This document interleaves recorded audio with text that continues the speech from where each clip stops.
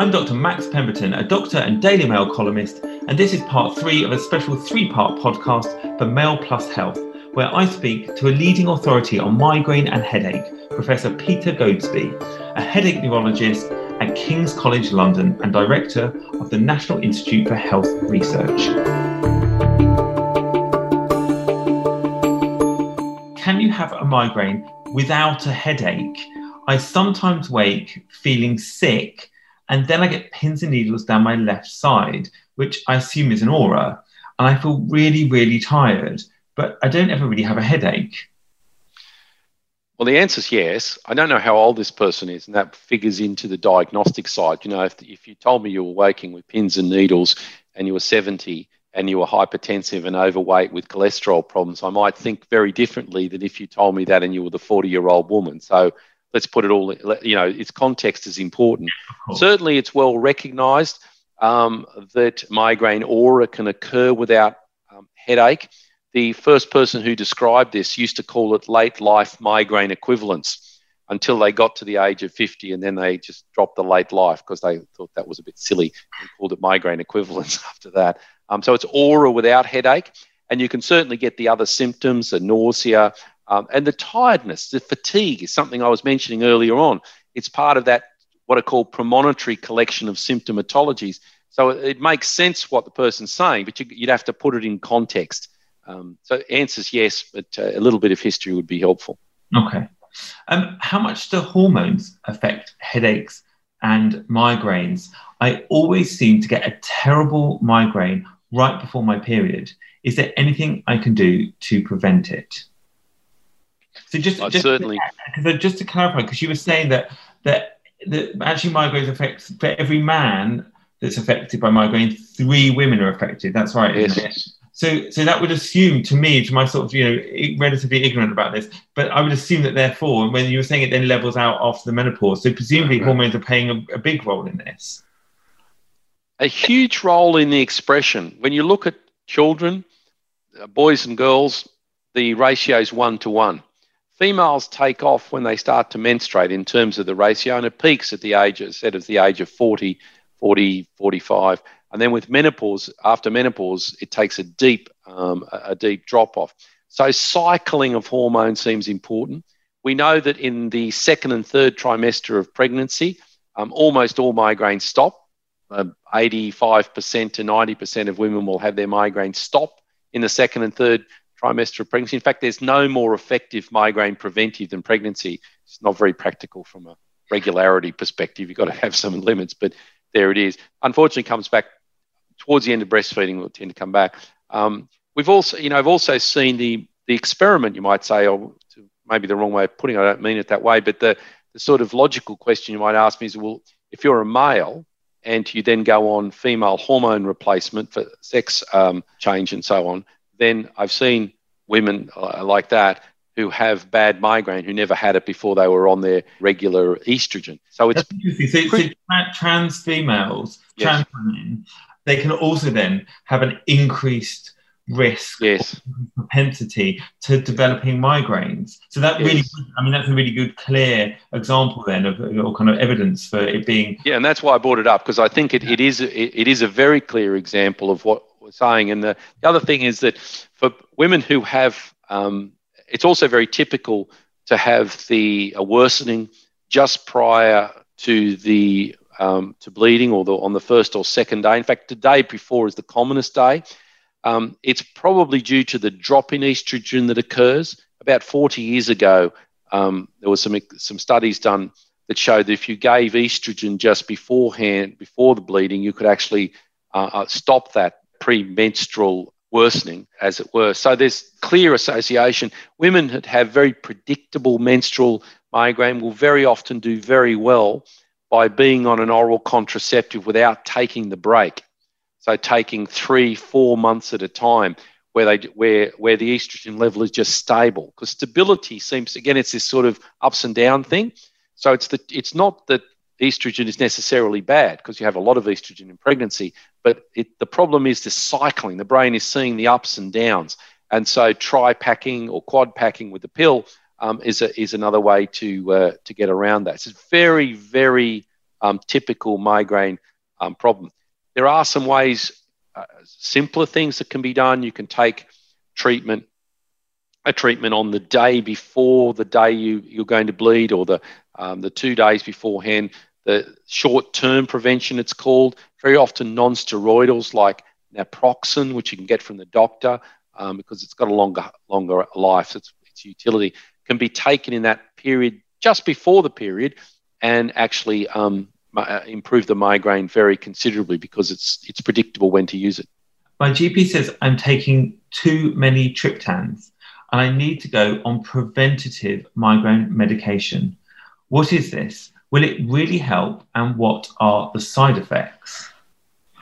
Yes, as you say, I mean, if the GP's probably picked up on using a triptan 10 days or more per month. It's actually good then. So it's a good GP because good GP, yeah, yes. And the GP's statement that you need to go on a preventive, absolutely 100%, right ahead of the game. And what will it do? Well, they're right. They're worried that you're going to worsen things as time goes on, and the triptan will become less effective. So not only do you get more headache, but you can control it less well. So the GP is doing a huge favour by trying to break that cycle at the earliest possible stage. Will it really help? Very likely it will. What are the side effects? It depends on the preventive. There are a number of choices of preventive, and it's useful to make a diary for yourself that would summarise just on a page what's going on, so you can see the number of headache days you have and the number of triptan days. And don't undercount the headache days, because the more headache you have, actually the more options there are for treatment. So don't shy away from marking them all down. And then the GP and yourself would have a discussion around the choices, because the side effects vary with different choices. So some, there are migraine preventives that have a propensity to make it harder to exercise. You might not want to do that. There are ones that you might put on weight. There are ones that might make you a bit sleepy. There are ones where you can get some pins and needles. You might lose weight, for example. There are a range of different side effects, and it's a matter of sort of working out which direction you want to take. But the broad direction the GP is advocating is 100% correct. So it sounds like there's quite a lot of options, and that, as with lots of things in medicine, it's about maybe there's no kind of right or wrong tablet. It's about sort of finding the one that works best for you and kind of the benefits without too many of the side effects. That's exactly right. It's the you treatment rather than the them treatment. I like to think of it like that. And explaining side effects are important. And even if someone's listening who's tried everything under the sun, the good news is that the sun's coming up again. And there are new things that are being that are being available. NICE just made available fremonizumab, what's called a calcitonin gene-related peptide. Sorry, it's a mouthful. CGRP monoclonal antibody, pretty fancy, for the preventive treatment of what's called chronic migraine, so 15 days or more per month. Galcanezumab is coming along. They've just had another meeting about a drug called erenumab. Presumably these things would be stuff that you would get when you're kind of under a specialist clinic. This isn't the kind of stuff your GP would prescribe, is that right? Yes, no, exactly. In the generality of things, what you say is correct. The reason I say them is just to say that this is an area where there's a lot of progress is being made in the last couple of years. So for most people who've tried everything, chances are they haven't, because everything changed in the last year. So it's the GP will have a range of things they can do, and then the specialist will have another range of things they can do. So people with migraine should try not to give up hope, because really a lot of good things are happening. So I suppose the take-home message then is if you've had a migraine and you've maybe tried to get some help and it's not worked, it's worthwhile, in the past, it's actually worthwhile going back and saying, is there anything new? What else can I try? Okay, so that's really positive. It's really important not to give up, because things are getting better. Now, I mentioned the Migraine Trust at the start. Their website lists all of these things. They keep up to date with what NICE is doing. Lots is happening. People realise that this is a highly disabling problem when it afflicts them, and so there's this will to do better, and that's really manifesting. The final question then is, and I suppose this really touches on, I suppose, everybody's anxiety, particularly if they're having really regular headaches or migraines. I'm getting near daily headaches and I'm starting to worry I might have something awful like a brain tumour. Is there anything that you can suggest that I should do? I feel daft saying it to my GP, but it's really starting to worry me. I mean, this is, I think every GP, most doctors have seen at least one person in their career who's come saying, I'm having really regular headaches, it's bound to be a brain tumour. So can you just kind of once and for all kind of explain, like, headaches, brain tumours, how do you know the difference? When should someone be worried? Yeah, so firstly, to say to the person who's got near daily headaches, might shock them that about 5% of the population have near daily headaches. So 5% is quite a lot. It's a very, very common problem, relative to, say, something like multiple sclerosis, which you've heard about, but is many, many, many less common than that. So daily headache occurs. Most daily headache is... But it's horrible, but it is common. So in itself... Yeah, that's exactly right. I'm not demeaning. I mean, I'm saying it's remarkable that, as you say, medical students get an hour at university at best to talk about something that, will probably come in this week to their practice, every week. So it's common. The good news is, so to speak, that it's rarely brain tumour. Brain tumours are relatively uncommon. And almost invariably, brain tumour headache is not disabling. It doesn't stop people really doing things. What it tends to do is manifest with other things. So brain tumour headache tends to manifest with things like weakness or clumsiness, with epilepsy, seizures.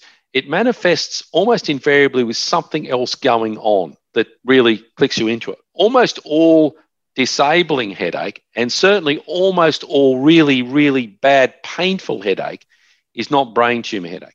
Now, having said all of that, I'm not sitting in this person's shoes. I understand completely. If you've got this thing every day, you want to get it out of your system. An important role for the GP is to explain that to them. They won't think you're crazy. They'll understand that you're bothered by it. And then they'll do the next thing, which is crucial, because the chance that they'll find anything if they scan you depends on whether you have anything on the physical examination.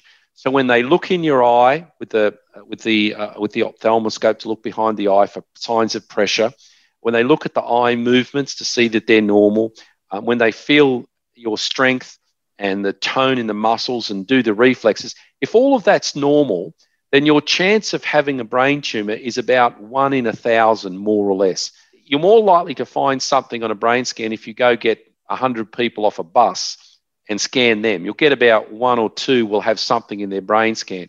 Whereas if you take people who've got headache and a normal examination, then it's only about 1 in 1,000. So telling your GP is a really good idea because it starts you on the process. If they examine you and don't find anything, the chance you've got a problem is really vanishingly small.